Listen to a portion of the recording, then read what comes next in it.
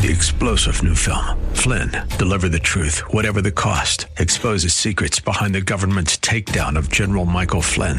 Flynn knew what the intel world had been up to. He ordered the first audit of the use of contractors. This set off alarm bells. He told the truth. He was the most dangerous person for Donald Trump to hire. They had to get rid of Flynn. Flynn, deliver the truth, whatever the cost. Available now. Watch it today. Go to salemnow.com. salemnow.com. Take AM 860 The Answer with you wherever you go with our mobile app, theanswertampa.com, Alexa, TuneIn, iHeart, and at radio.com.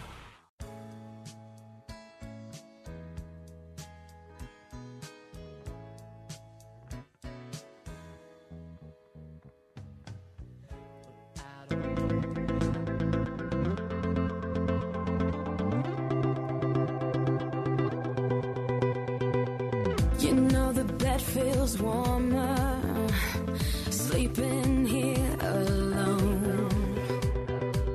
You know I dream in color and do the things I want.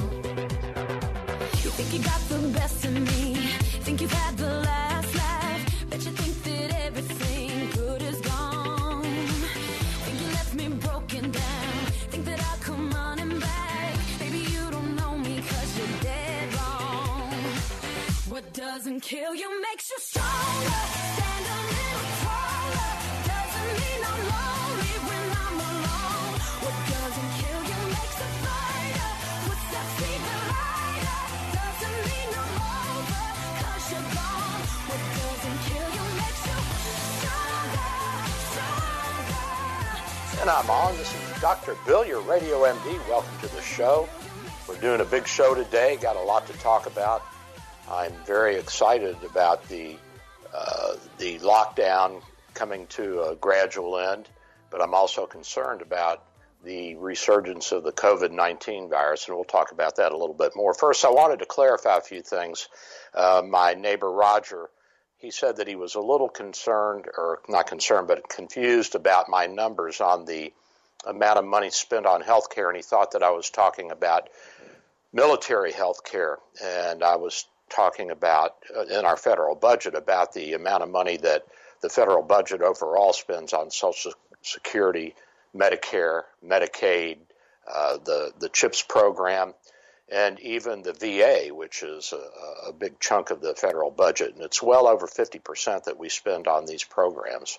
So I didn't want anybody to be confused and think that I was talking about the military. Now, the military has its own healthcare system for active soldiers, and they have their MASH hospitals and all that. And, of course, they spend a good deal of money, too. The actual military budget that's allocated, that's mandatory and has to be spent according to Congress, is about 18% of the federal budget in 2019. Now, there's this discretionary money that the president has, which may add 1% to 2% to the military budget as a piece of the pie. So for every dollar that you pay in taxes, over 50 cents of that dollar is going to Social Security, Medicare, Medicaid, CHIPS program, the VA healthcare system, and only 20% or less of that, 20 cents of that dollar, is going to the military. So let's put to rest all this nonsense that we're spending more money on the military than we are on our domestic needs, our health care and our retirement plans and our Social Security and our indigent people who need help with medical care, can't afford medical care. So let's cut all that nonsense out. Let's put that to sleep. I hope that answers anybody's questions if you had a concern. Now, I wanted to tell you that I also got something from Roger. He's very active. He's retired, but he actually acts like he's a 50-year-old instead of a 75-year-old. So at any rate, I told him, what do you got for me? And he texted me a link to a CNN story that was actually based on, I skipped over CNN. I figure that's the pablum for the masses. You know, you get a little bit of this and a little bit of that, and they give you one bite of this and one bite of that and make you think you've had a full meal. You haven't. But this comes from CIDRAP, C-I-D-R-A-P. It's a viewpoint on this, and it's set out as sort of a research phenomena although it's more of a look back at the literature, a review of the literature. Now, the CIDRAP is the organization that is sponsored by the University of Minnesota. It's a department within their school, and it's the Center for Infectious Disease Reporting and Prognostication, whatever it is. I don't know the whole name. And so they looked at a bunch of articles, and they tried to project what the recurrence would be, how this curve would go with this coronavirus. And they came up with some information that looked back at the SARS-CoV-2 virus that went around in the first decade of this century, and also at the influenza epidemic and some of the other epidemics that have been followed, the great influenza epidemic of 1918, 19, and 20. And then there was a recurrence of this in the 1950s, another recurrence of this avian flu virus in the 1970s when I was an intern. So it comes and it goes, and then we had it again in the 2000s. So they looked at this, and they were talking about some of the things that they came up with and why they think it will follow a certain pattern where there will be a big jump again in the summer or the fall of this year. Now, here's the problem with this. They're looking at this from the perspective of the influenza virus primarily. And there are some big differences between the two viruses. The COVID virus that we're experiencing now is much more contagious. That means that you and I can catch this virus much easier from our fellow citizens than we can the influenza virus. The influenza virus, over the past 100 years that we've studied it in depth, seems to be infectious. If you have it, then you will probably infect 2 to 3 more people as you go through your course of the disease. The incubation period is also different. The incubation period for influenza virus is about 2 to 4 days. With the COVID virus, we don't know how many people you infect if you have it as you go through your day and walk through the grocery store before you have symptoms and you're coughing and sneezing and spreading the virus out. My projections are, based on the limited research that I've done, that it's about 10 to 12 people that are infected by this for 2 reasons. One, it's much more contagious. It's much easier to spread. Number 2, it hangs on droplets in the air much longer than we previously realized, and much smaller droplets as well. This, once again, is an airborne virus. It's very unlikely that you're going to catch this by touching a surface that has the virus on it, unless you're touching somebody's snot and then sticking your finger in your nose. I mean, this is just not how it's going to be spread. But the number of people that will be infected by one person who has the virus, who's carrying it, is going to be, in my opinion, in the 10 to 12 person range, unless they're quarantined immediately or quarantined before they actually develop the virus because they've been exposed to someone who has it. And remember, the incubation period for this is much longer. It's 2 to 14 days. So you can be walking around shedding virus for a week or 2 before you have symptoms, before you start with a cough or cold or shortness of breath or pneumonia or whatever your symptoms are, fatigue, headache, fever, chills, all these things that come into play once we're symptomatic with this. That doesn't mean that we're not carrying it and we're not shedding the virus. It takes time for this virus to reproduce into enough numbers and cause enough of an inflammatory response in our body that we will have symptoms. So those are 2 big differences between these viruses. Now, we saw with the influenza, the Spanish flu that they called it in 1918, 1919. Actually, it came from the United States, probably from a military base in Kansas or in that part of the United States, and was quickly spread around the world because of the increased travel to Europe by Americans due to the First World War and the introduction of steamships, of cruise liners like the Queen Mary and the Titanic and all these ships that were going back and forth across the ocean and carrying people. Remember now, there was not air flight at that time. And within a few months, the influenza pandemic had spread around the world in 1918, 1919. We think that it may have started earlier than we initially had hypothesized. And we also know that it killed more people in the 18 to 38, 40-year range, 20 to 40-year-olds, and we think we know why. And you say, well, how do you know all this? Well, what happens is the epidemiologists go back and look at the hospital records and the death records of that era. And, the hospitals actually kept pretty good records because the public wants doctors to keep records. So we keep records. It's gotten even more ridiculous in this day and age. But there was a big increase in young adult deaths, the 20 to 40 age group, during the pandemic, the influenza pandemic of 1918, 1919. And so we know that there was no other cause for such deaths. There was, a meteor didn't hit the planet. There was no volcanic eruption. There were no other pandemics going around. There was no cholera, no increase in tuberculosis or any other diseases that the doctors recorded. What they recorded were people with influenza-like symptoms and secondary pneumonias. And the death rate was much, much higher in the 20 to 40 range. Why? Well, there was a pandemic in the 1890s, which was probably related to influenza as well. And that caused us to believe that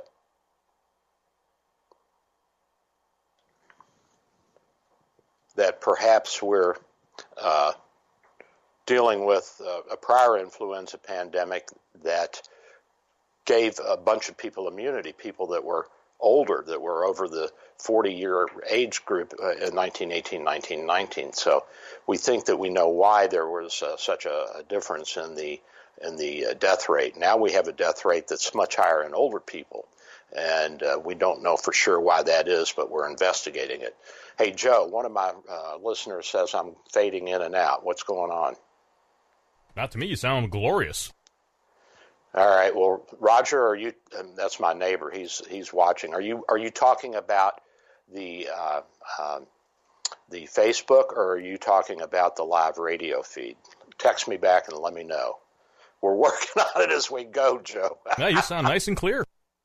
It must be I'm in and out on Facebook. So I'm guessing that I'm streaming on Facebook, but there's something wrong. I've done something wrong. Oh, well, what can I do? I don't know how to fix this. That's why I'm going to have Joe and Yahuli and the whole gang down to the house later this week, and we're going to fix all this so that I am streaming live, up and running, and looking really nice on Facebook. So at any rate, we know that if you have been exposed to this H1N1, this avian flu virus, in the past and you've survived it, then you're probably going to have some immunity. And with the last big epidemic in the first decade of this century, those of us who were over a certain age had been exposed to this in the 1950s. And so we really didn't need to worry. We didn't need the double or triple immunizations with the influenza vaccine because we already had some immunity. So we only got one shot, and that boosted our immunity. And so that's why we know how this works. The epidemiologists over the centuries have studied this, and it's gotten to be more and more of a science. Now, we're looking at a curve here that is so far exponential and then a drop-off. So it goes up on that kind of curve that gets steeper and steeper, and then it peaks, and then it drops back down. And so what the epidemiologists at institutes like this gang out of Minnesota, the University of Minnesota, by the way, it's run by a PhD, MPH, and they've got some MDs on there. It's CIDRAP, Center for Infectious Disease Research and Policy. Now, when you hear the policy added on, you know that this is not a conservative organization. These are liberals. They're public health people. And that's fine. We need public health people. But this is not really a research paper. This is a look-back paper with projections of what might happen based on what happened in the past with the influenza epidemics and the SARS epidemics in the first decade of this century. Now, I disagree with it. I think that because of the increased infectiousness of this, that it's more contagious. That is, it's easier to spread from me to you and you to somebody else. And because of the longer incubation period, we're going to have many, many more people infected before the beginning of summer, before what summer began, June 21st, than we would have had with the influenza virus. Now, the influenza virus in 1918, although there was a big hump initially, and everybody thought that was the outbreak, there's some theory that there was a summer virus that went around, and then there was a lull, and then it came back in the fall and winter with a vengeance, and that the virus had actually been around longer, that it came from Kansas to New York City, and New York City being a big metropolitan area and a cosmopolitan international city, even in 1918, it was spread all over the world within months from there. I don't think we're going to see that with this virus. This virus has already spread around the world. It did it in a matter of weeks because of air travel. It shortened the time. There may have been an earlier outbreak in November, and then a lull, and then December started back again, and then January, February, March, we saw the world's curve of different countries, their curve going exponential in terms of people who had this and who were dying. The studies so far in New York show that 20% of New York City residents have been exposed to the virus. And in upstate New York, it's 2 to 3%. Overall, it's about 12 to 13% of the state that seems to have been infected with the virus. Doesn't mean everybody gets sick. Just means it looks like 12 to 13% of the population of New York State has developed antibodies, that is, their own protective mechanisms against this virus. And that says to us, as physicians and epidemiologists and researchers, that these people have had the virus or have been exposed to it. So if we have 12% of the population, now, granted, you have to look at it differently because upstate New York and New York City are two very different venues. You've got this tightly, densely populated island city. Most of the city is on Manhattan and on Staten Island and Long Island. So you've got these islands that make up a city, and it's fairly sequestered from the rest of the state. And over half the population of the state lives in the greater New York area. So, of course, you're going to have much higher numbers and percentages there. You got more density, you got more people going back and forth, more human contact, more people coughing on the streets, other people walking through their spray. And this is not unexpected. Whereas upstate, 2 to 3% of the population has tested positive. And when you get out into some of the rural areas, it's almost nil, which is one of the arguments, by the way, for people saying, why are you locking us down in Schenectady or in Waverly, New York, which is a little town that I lived in for a year, when we don't have any cases? We don't have anything going on here. Or Cornell University, I don't know how many cases they've had at Cornell, but I doubt they've had many. And that's up on one of the lakes, one of the Finger Lakes. And so why is New York mandating the whole state? Not that New York necessarily is, but, like Michigan, why are they mandating that the whole state behave as if it were Detroit when it's not?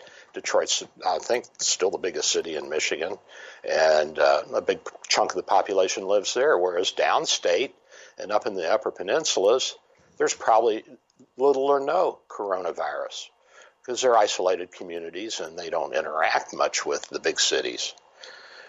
So the argument to continue the lockdown is that if you allow people from small towns to move about, some will go to the big city and they'll contract the virus and they'll bring it back home. So there's arguments on both sides.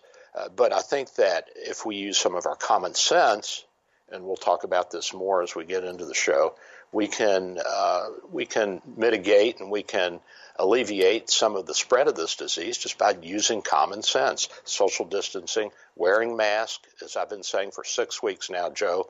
And, Joe, I told this to Barbara, and she said, no, we can't put on masks at the station. That was in early March. And now, because I said, why not? So the CDC says we shouldn't. I'm like, what are you talking about? Who cares what the CDC says? This is Dr. Bill talking. Oh, my God, Joe. They just don't believe me.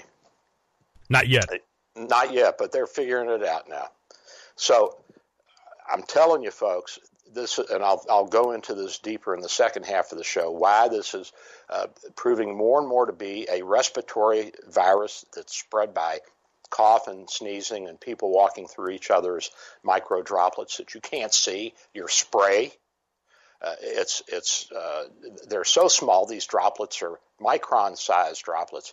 Now, let me give you, for instance, pollen, which floats in the air, and if you get enough of them stuck together, you can see them, like the oak pollen here in our area, in the Tampa Bay area, and it looks like yellow dust floating through the air. Now, those things are 100, 200 microns across, each one of those little pollens. A red blood cell is 5 microns to 7 microns across. You can produce a droplet, a big, strong guy like Joe at the station. If he coughs or sneezes real hard, he can disperse a micro droplet down to 5 microns in diameter. And you say, well, doesn't that fall? A 5 micron droplet of mucus or phlegm with COVID virus stuck all to it is going to float in the air for hours. For hours. Now, does that mean that if you walk through that and get a 5 micron droplet in your nose that you're going to get the coronavirus, the COVID virus? We don't know. We don't know what the absolute number of viral particles are that you need to be infected. Probably not. Otherwise, this would have spread much further and faster, even though it's spread pretty far and pretty fast as it is. But we know that 50 microns to 75 microns is the average droplet size, and even that will stay in the air, in the atmosphere for 15, 20 minutes. A 50 micron droplet is not going to fall. Gravity's not going to pull that down as long as there's some air currents buffeting it about. And even in the grocery store, there's people walking around. There are air conditioning units and ventilators blowing and movement in and out and doors opening and closing. And there are currents of air inside of a grocery store, inside of a Walmart or a Target or Costco's or Sam's Club or Harbor Freight. And so what you end up with is air movement and particles that you have sneezed or coughed out or held up in the air. Even heavier particles, 50 to 100 microns, are held up in the air for 15, 20 minutes.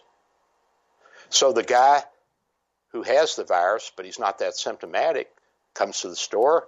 He's not wearing a mask. He sneezes and coughs in aisle 5.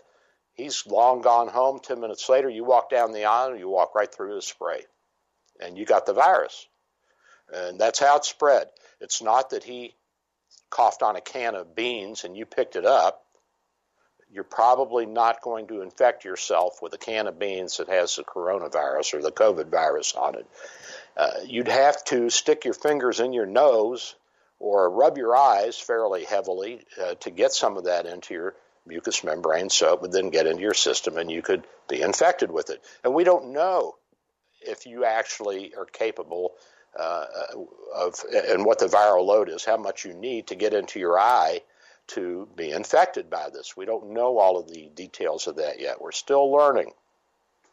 But we have learned a lot about how long this stays alive on surfaces and how long this will hang in the air and be infectious, this virus.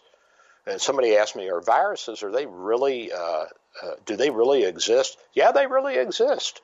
We can take an electron microscope and we can take pictures of these things by shooting electrons, low energy electrons at a virus, and we can get a picture of what the outer surface of a virus looks like. And the coronavirus has all these little crowns, looks like little little upside-down funnel sticking off of it, and it looks like a corona from a distance, like a crown.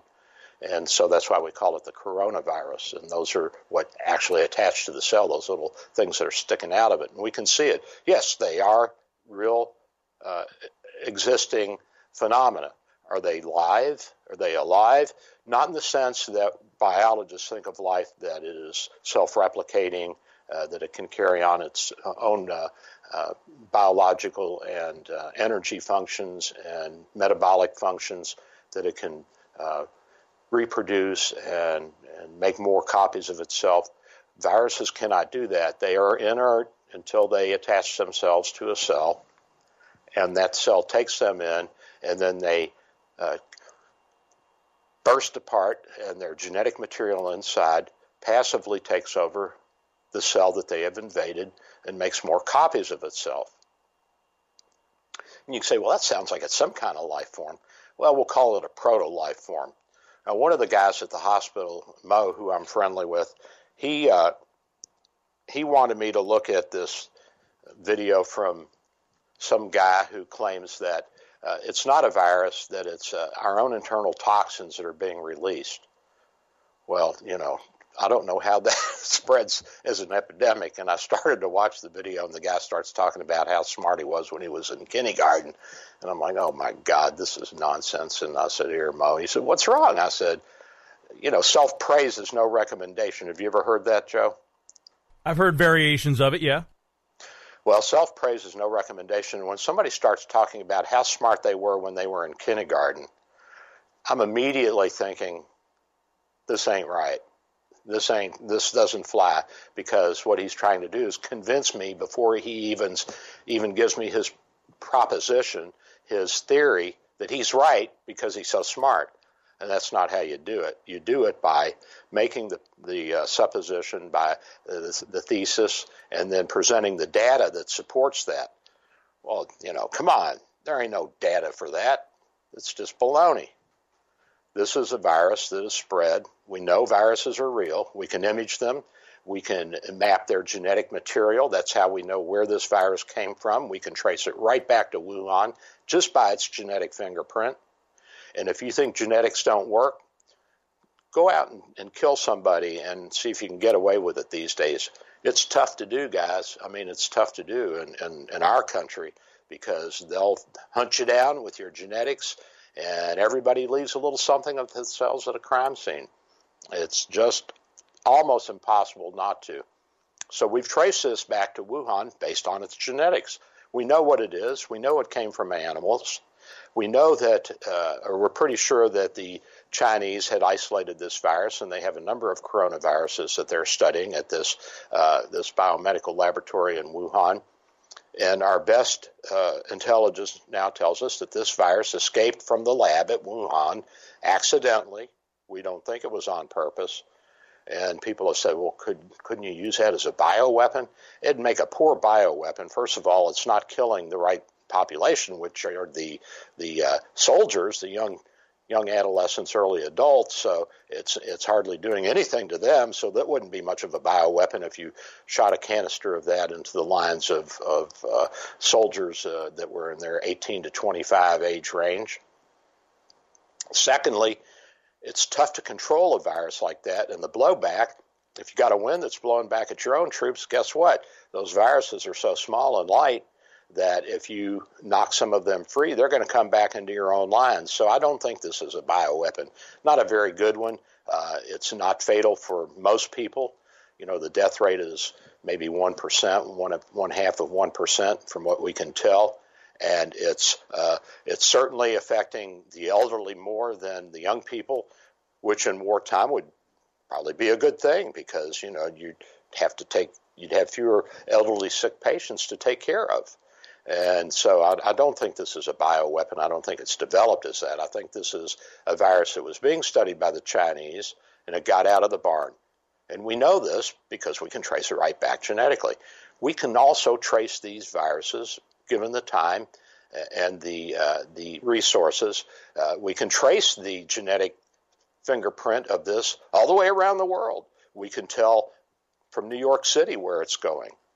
We can tell because each time the virus reproduces itself inside of a cell, there's minute genetic changes that occur, little 1-point genome changes that we can document through our biochemistry and our genetic fingerprinting, and so we can tell these viruses where they're traveling, how they're getting there, and we can, given the opportunity, we can even trace down to patient zero if we have that time, we have the resources, and we have the material from the first patient, assuming that patient lived and that specimens were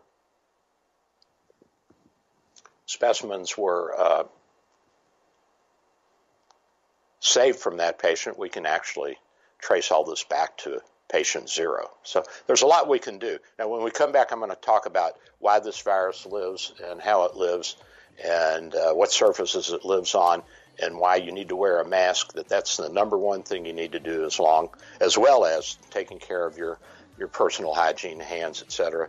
I'm Dr. Bill. I'll be right back. You'll be right back with me. Talk to you guys in a minute.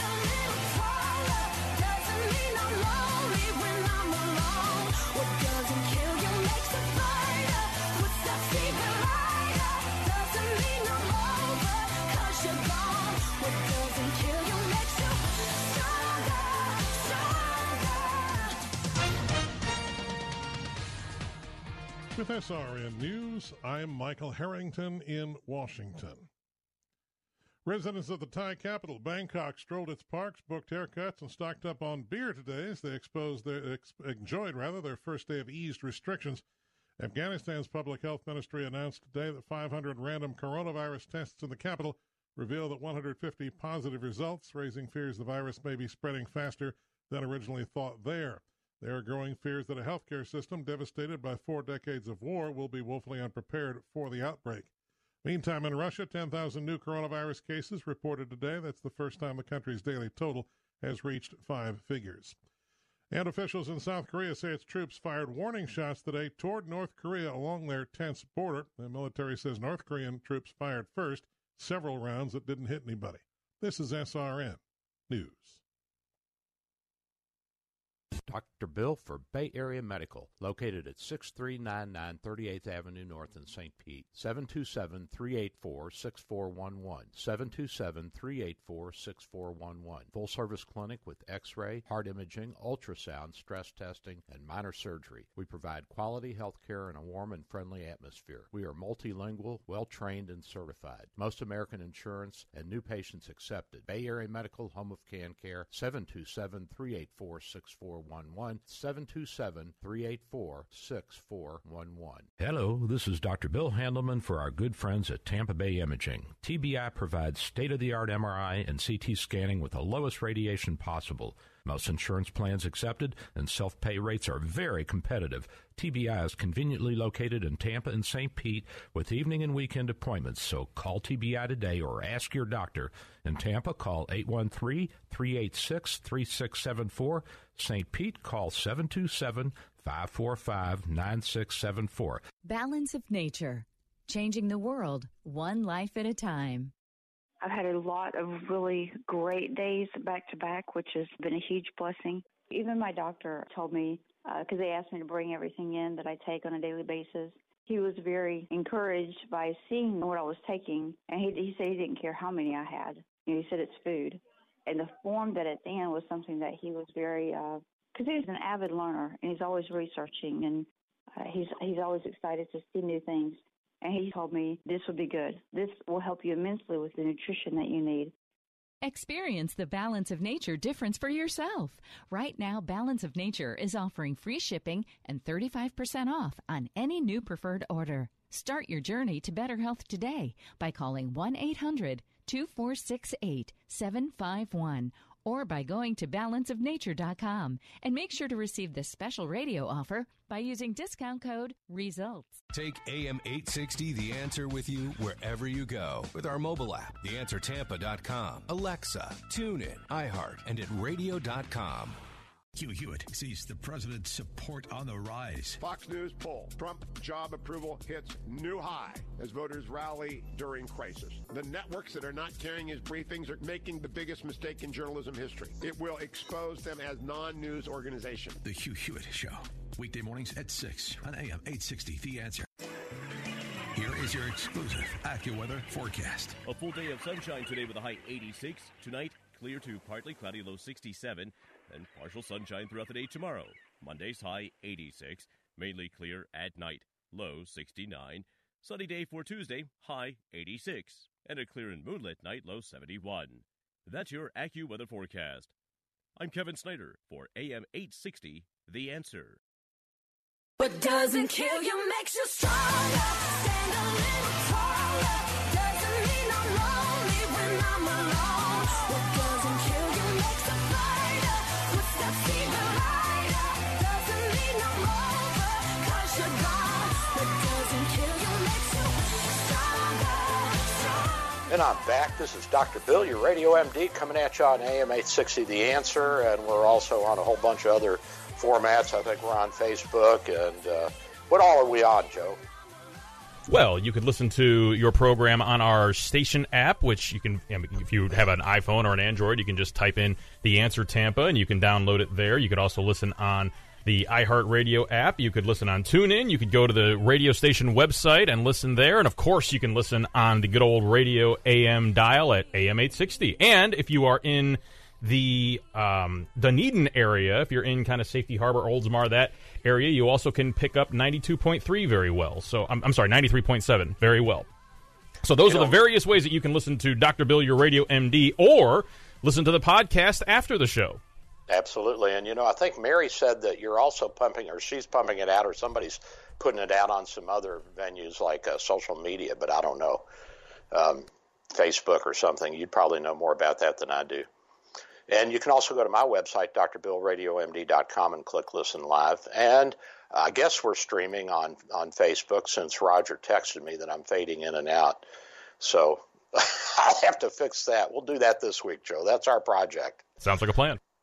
All right, so we're back, and we're talking about the COVID-19, the coronavirus, or the Wuhan virus, whatever you want to call it. And I wanted to talk with you a little bit more about how this is spread and how this virus lives, where it lives, and what it does. And there's some research that came out. It was an article in the New England Journal of Medicine this past week or two. And I believe it was a group at, I think it was Harvard. I can't remember where it was, MIT or one of the big universities did some research on this. And they looked at the decay of the virus titers, the number of viruses that were, quote, quote, alive, not that they're really alive, but that were still infectious, that could still cause an infection on different surfaces. And they looked at aerosolized, that is spray. They looked at copper, cardboard, stainless steel, and plastic as substances and surfaces that this could attach itself to, and how long it would live on these surfaces. And, you'd be surprised at how long these little buggers can still be infectious, but the thing about it is that they decay away quickly. The number that are actually capable of causing infection decrease rapidly. It's for copper, it's almost a straight line, so it's over 10 hours and it's gone. Now for the cardboard, it's a little bit longer. It's 20 to 40 hours, but the number of viral particles that are actually available are markedly decreased. They're going from 1,000 per milliliter to 10 per milliliter over that time period. So it's a pretty precipitous drop.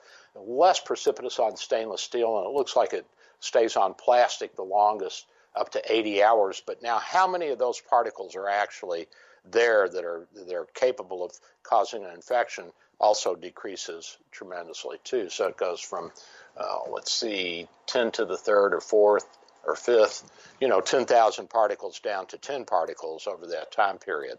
And again, we don't know how many particles you need to what we call the viral load to actually get the infection.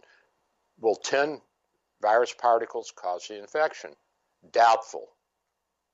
And I talk about this because the nurses, I was on the COVID unit yesterday, and our great nurses who I love and support and care about tremendously at our little hospital, they're rotating through, taking turns being on the unit because, of course, it's high risk.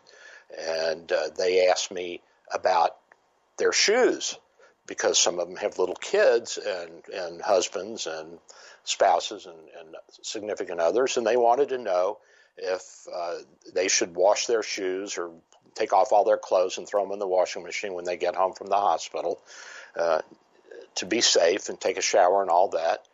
And I said, well, you're talking about something that's going to stick to the carpet or to a linoleum or a tile floor if you do have it on your shoes, and you're talking about something that's not going to come off of the floor. And so I said very simply, do you have toddlers that are, little kids that are crawling around, rugrats on the floor that are going to lick the floor or your shoes? I think it would be very unlikely. And even if a little kid did contract the virus, we don't see a whole lot of ill effects for toddlers. It doesn't look like it's really causing a lot of problems. So I'm not sure that the surface is the main problem. Now, if you go into the drugstore or the grocery store and you pick up a can of beans, and I'm not talking about a can of goods that has a paper wrapper that's a high-gloss wrapper on it, which is going to be a lot less sticky and have a lot less viral particles on it than say, stainless steel cardboard or even a plastic container. So let's say you grab a quart of milk that's plastic, that's in one of those plastic jugs, and the guy before you had it on his hands and he touched that, and now you touch it. Is there viral, or are there viral particles that are still alive? Probably so. How many? How many are you going to pick up? Well, you're probably going to wash your hands and clean them before you get home anyway, or when you get home. And remember, those viral particles are losing their ability to be infectious rapidly. They're decaying away pretty quickly. So we, again, don't know what the viral load is. You say, well, how do they figure all this out? Well, we actually have cells in culture dishes that will grow the virus. That is, the virus will attack these cells, and then we can see how infectious it is by the number of cells that are killed, if any, by the virus.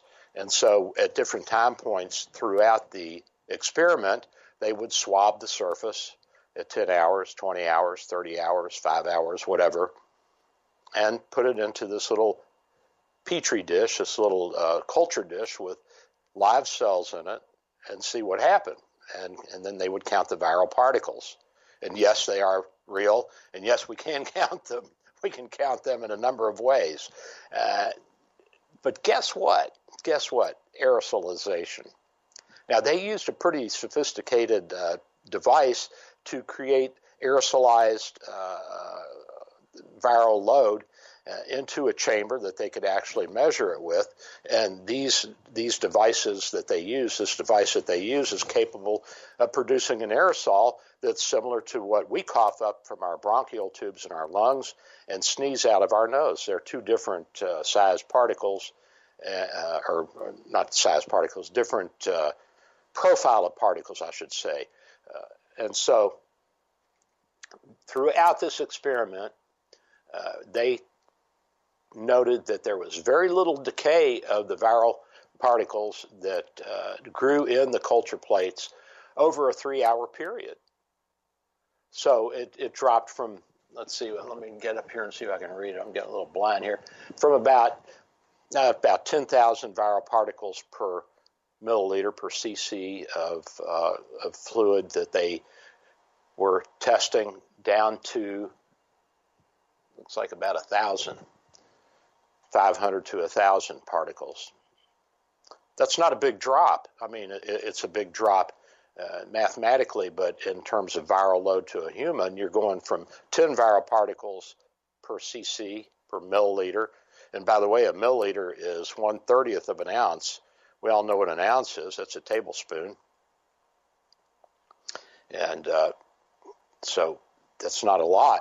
It's not a lot of mucus or spray coming through the air. So we don't know exactly how many viral particles there are on a human mucus drop, but going by this, what we can say is that this stuff hangs in the air for 3 hours. 3 frickin' hours, guys. If you think a mask is not important, then you're thinking bad. Your thinking is defective. This is extremely important. And I told the nurses, I told Mary and Tammy, I said, look, guys, it's good to use hand hygiene. I agree, take your clothes off and throw them in the washing machine. I wouldn't get too upset about your shoes, but if you have, if you have something you can step in, a little bath of, a little pool of isopropyl alcohol, you want to drop your shoes into that just to get the bottoms clean or wipe them off with an alcohol swab, that's fine. But the most important thing is, and they said, you mean we need to wear our protective hoods and masks all the time when we're on this unit? I said, you bet your blue booties you do. If you don't wear those hoods and masks, those protective masks, those N95s, and the women and the men who go in and are in front line with the patients who have tested positive or are waiting for the results of their test to come back for the COVID virus, you're putting yourself at big risk. And how do you do this? Well, we've got these pretty cool looking headsets. They look like a beekeeper's headset, only they're more high tech, and they've got a plastic front, and it goes over your shoulders and down on your chest and your back. So it forms somewhat of a seal, and then it's hooked to a little butt pack on your back, and there's a tube that goes down there. It's got a fanny pack, and it's got a fan in it and a HEPA filter, and it's a positive pressure system. So it keeps the pressure inside the helmet positive so nothing can come in. And it filters the air that's coming through the little fan in the back through a HEPA filter so that you don't get the virus and you don't get all the other stuff that comes in on the floor, on the ward, in the rooms where the patients are. And you know that there's COVID virus hanging in the air because we know for 3 hours with these experiments that it's still hanging in the air. 3 hours. 3 hours. Now, what difference does it make if it's on the floor and nobody's down on the floor licking it? It doesn't make a whole lot of difference. These are not things that are going to jump up and fly away. They don't have wings. And even if they did, they are so minute, they are so infinitesimally small that they couldn't even go a millimeter in an hour. But they can hang in the air on micro droplets. They can hang on your snot. And that's no joke. That's no lie. Yes, practice good hand hygiene. That's important. Yes, be diligent in social distancing. Yes. If you're a healthcare worker and you're on the COVID unit, when you come home, take your clothes off. A lot of the nurses and doctors at the hospital are using the scrubs, and they take the scrubs off before they go home and throw them into the contaminated clothes hamper, and that goes to the laundry in special sealed bags. And we do have places where they can change. They've got their own lockers, and the doctors have their own area back in the surgical suite, and the residents and interns have their own areas. So we have the ability to change and get out of our medical skin, so to speak, our surgical outfits. And by the way, we do have plastic gowns that we wear, and we have face masks and shields that we put on. And, since I'm not in there intubating and starting IVs and wiping people's butts and doing all the things that the nurses are doing and the respiratory therapists are doing, I don't need to be quite as diligent as they are. I don't need the head mask or the head suit, the space head outfit that they wear. That's something they need, and we need to reserve for them because it's important that we protect their lives because they're the ones who are taking care of us and making the greatest sacrifice. But when I do go in and examine patients, and I've examined a few, I do put on a gown, the protective plastic gown, and we get one headset a day. It's a visor that's clear, and it goes all the way from your forehead down below your chin, and you put that on. I'll bring one home one of these days, and we'll show it on Facebook when we get that up and running. And so these are ways that we protect ourselves, and I also wear my N95 face mask, which I've been wearing for weeks, by the way. Joe, you probably didn't know that, but I am. I'm being careful. And I started in early March. At the beginning of March, I said this was an airborne, aerosolized respiratory virus. It's a cold virus souped up on steroids. And the best way to protect ourselves is to protect our airway, protect our nose and our mouth from viral particles and droplets of spray from people who sneeze and cough coming into our airways. That's how it's spread. That's 95% of the spread.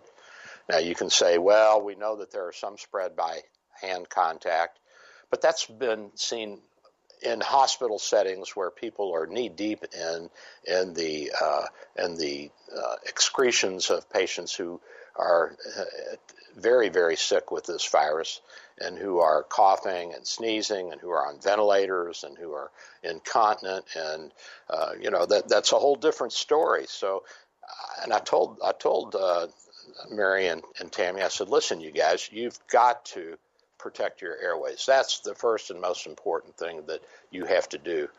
And, all of a sudden they both had on all their headgear and their face mask and their super duper coronavirus N95 mask. And that's important. You got to do that. And now you say, well, the CDC says that those face masks that everybody's wearing aren't that effective. Don't you believe that? Don't you believe that for a minute? I've read the literature. 2-ply, tightly knit cotton face masks are almost as effective as those surgical masks that they give us when we walk into the hospital every day. We get a new mask every day. The 3-ply, the synthetic materials, the poly whatever it is, that is a blown fabric. So they take these microfine threads of this, like polyurethane or polypropylene or whatever it is. I think it's polypropylene. And they're real small fibers, and they blow them together, and then they heat press them, and they do 3 layers of that. And so you have very tight knit and very small pores, and not much can get through. It's about 90% effective in capturing micro droplets, and the N95s are about 95% effective. A good 2-ply or 3-ply cotton face mask is going to be 85% effective if you use it right. So don't let anybody tell you. And I'm not saying this to scare you. I'm telling you, I've done the research, guys. I've done the research, and I know what I'm talking about. And I've been harping on this for 6 weeks now, Joe. 7 weeks. Oh my gosh! And it's awfully, awfully important that you heed my warning, because we don't want to spread this. And this is not going to be a double hump curve. This is going to continue on, because we don't know how far it is spread. And once social distancing is eased up, we're going to see a continuation of this, and it's going to ripple. It's going to ripple through like a wave, like a little wave on a pond, like a little kid with a stick dropping it in and out, in and out. And I think that it's important that we understand that this is not the same as the influenza virus. It's not going to behave quite like it. Some of the pandemic, some of the epidemiology of it, some of the spread of it is going to be similar, but the age groups are different. The contagiousness, how infectious it is, how easily it is caught and transmitted from one person to another are different. The number of people that one person who has it can infect is different from the influenza virus. So there's some very significant differences. And I beg to differ with the conclusion that the group up in Minnesota drew that I talked about earlier. And I think that we're going to see, instead of the double hump like we had with the influenza pandemic in 1918, 1919, we're going to see a persistent and rippling spread of this throughout the population, throughout the world. And that may be exactly what we need, and maybe we can get to 60 to 70% of the population that's had it and has some immunity, and that can be the firewall, the herd immunity as we call it. Hopefully that will happen. Well, I don't know if this was any help for you guys or not, but it certainly made me feel better to talk about this today. How about you, Joe? You like it? I feel so much better, I can't even express it. Oh, my God, isn't he wonderful? Let me give you a hug and a kiss. Mwah! I can feel that all the way over here. So what do we got, about 30 seconds, 45 seconds left here? Almost exactly 1 minute. 1 minute. Hey, listen, I want you guys to know that we are doing telemedicine in the office. And so if you want telemedicine, if you want to have a visit with me, call the office, 727-384-6411, 727-384-6411. Give us a call. We'll set you up. You'll need your insurance card and all of your information. We accept MasterCard, Visa, PayPal. What's that other one that we were using? I can't remember. But we got all the accoutrements that you need. We can take your information and your payment over phone for your copayment. We accept most insurances. If you're coming from Canada or outside the country, you got travel insurance. Please get an authorization number before you call us, and we're happy to see you and treat you.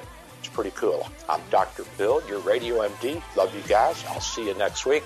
Joe, I'll see you later in the week, bud. Sounds good. I'm out of here.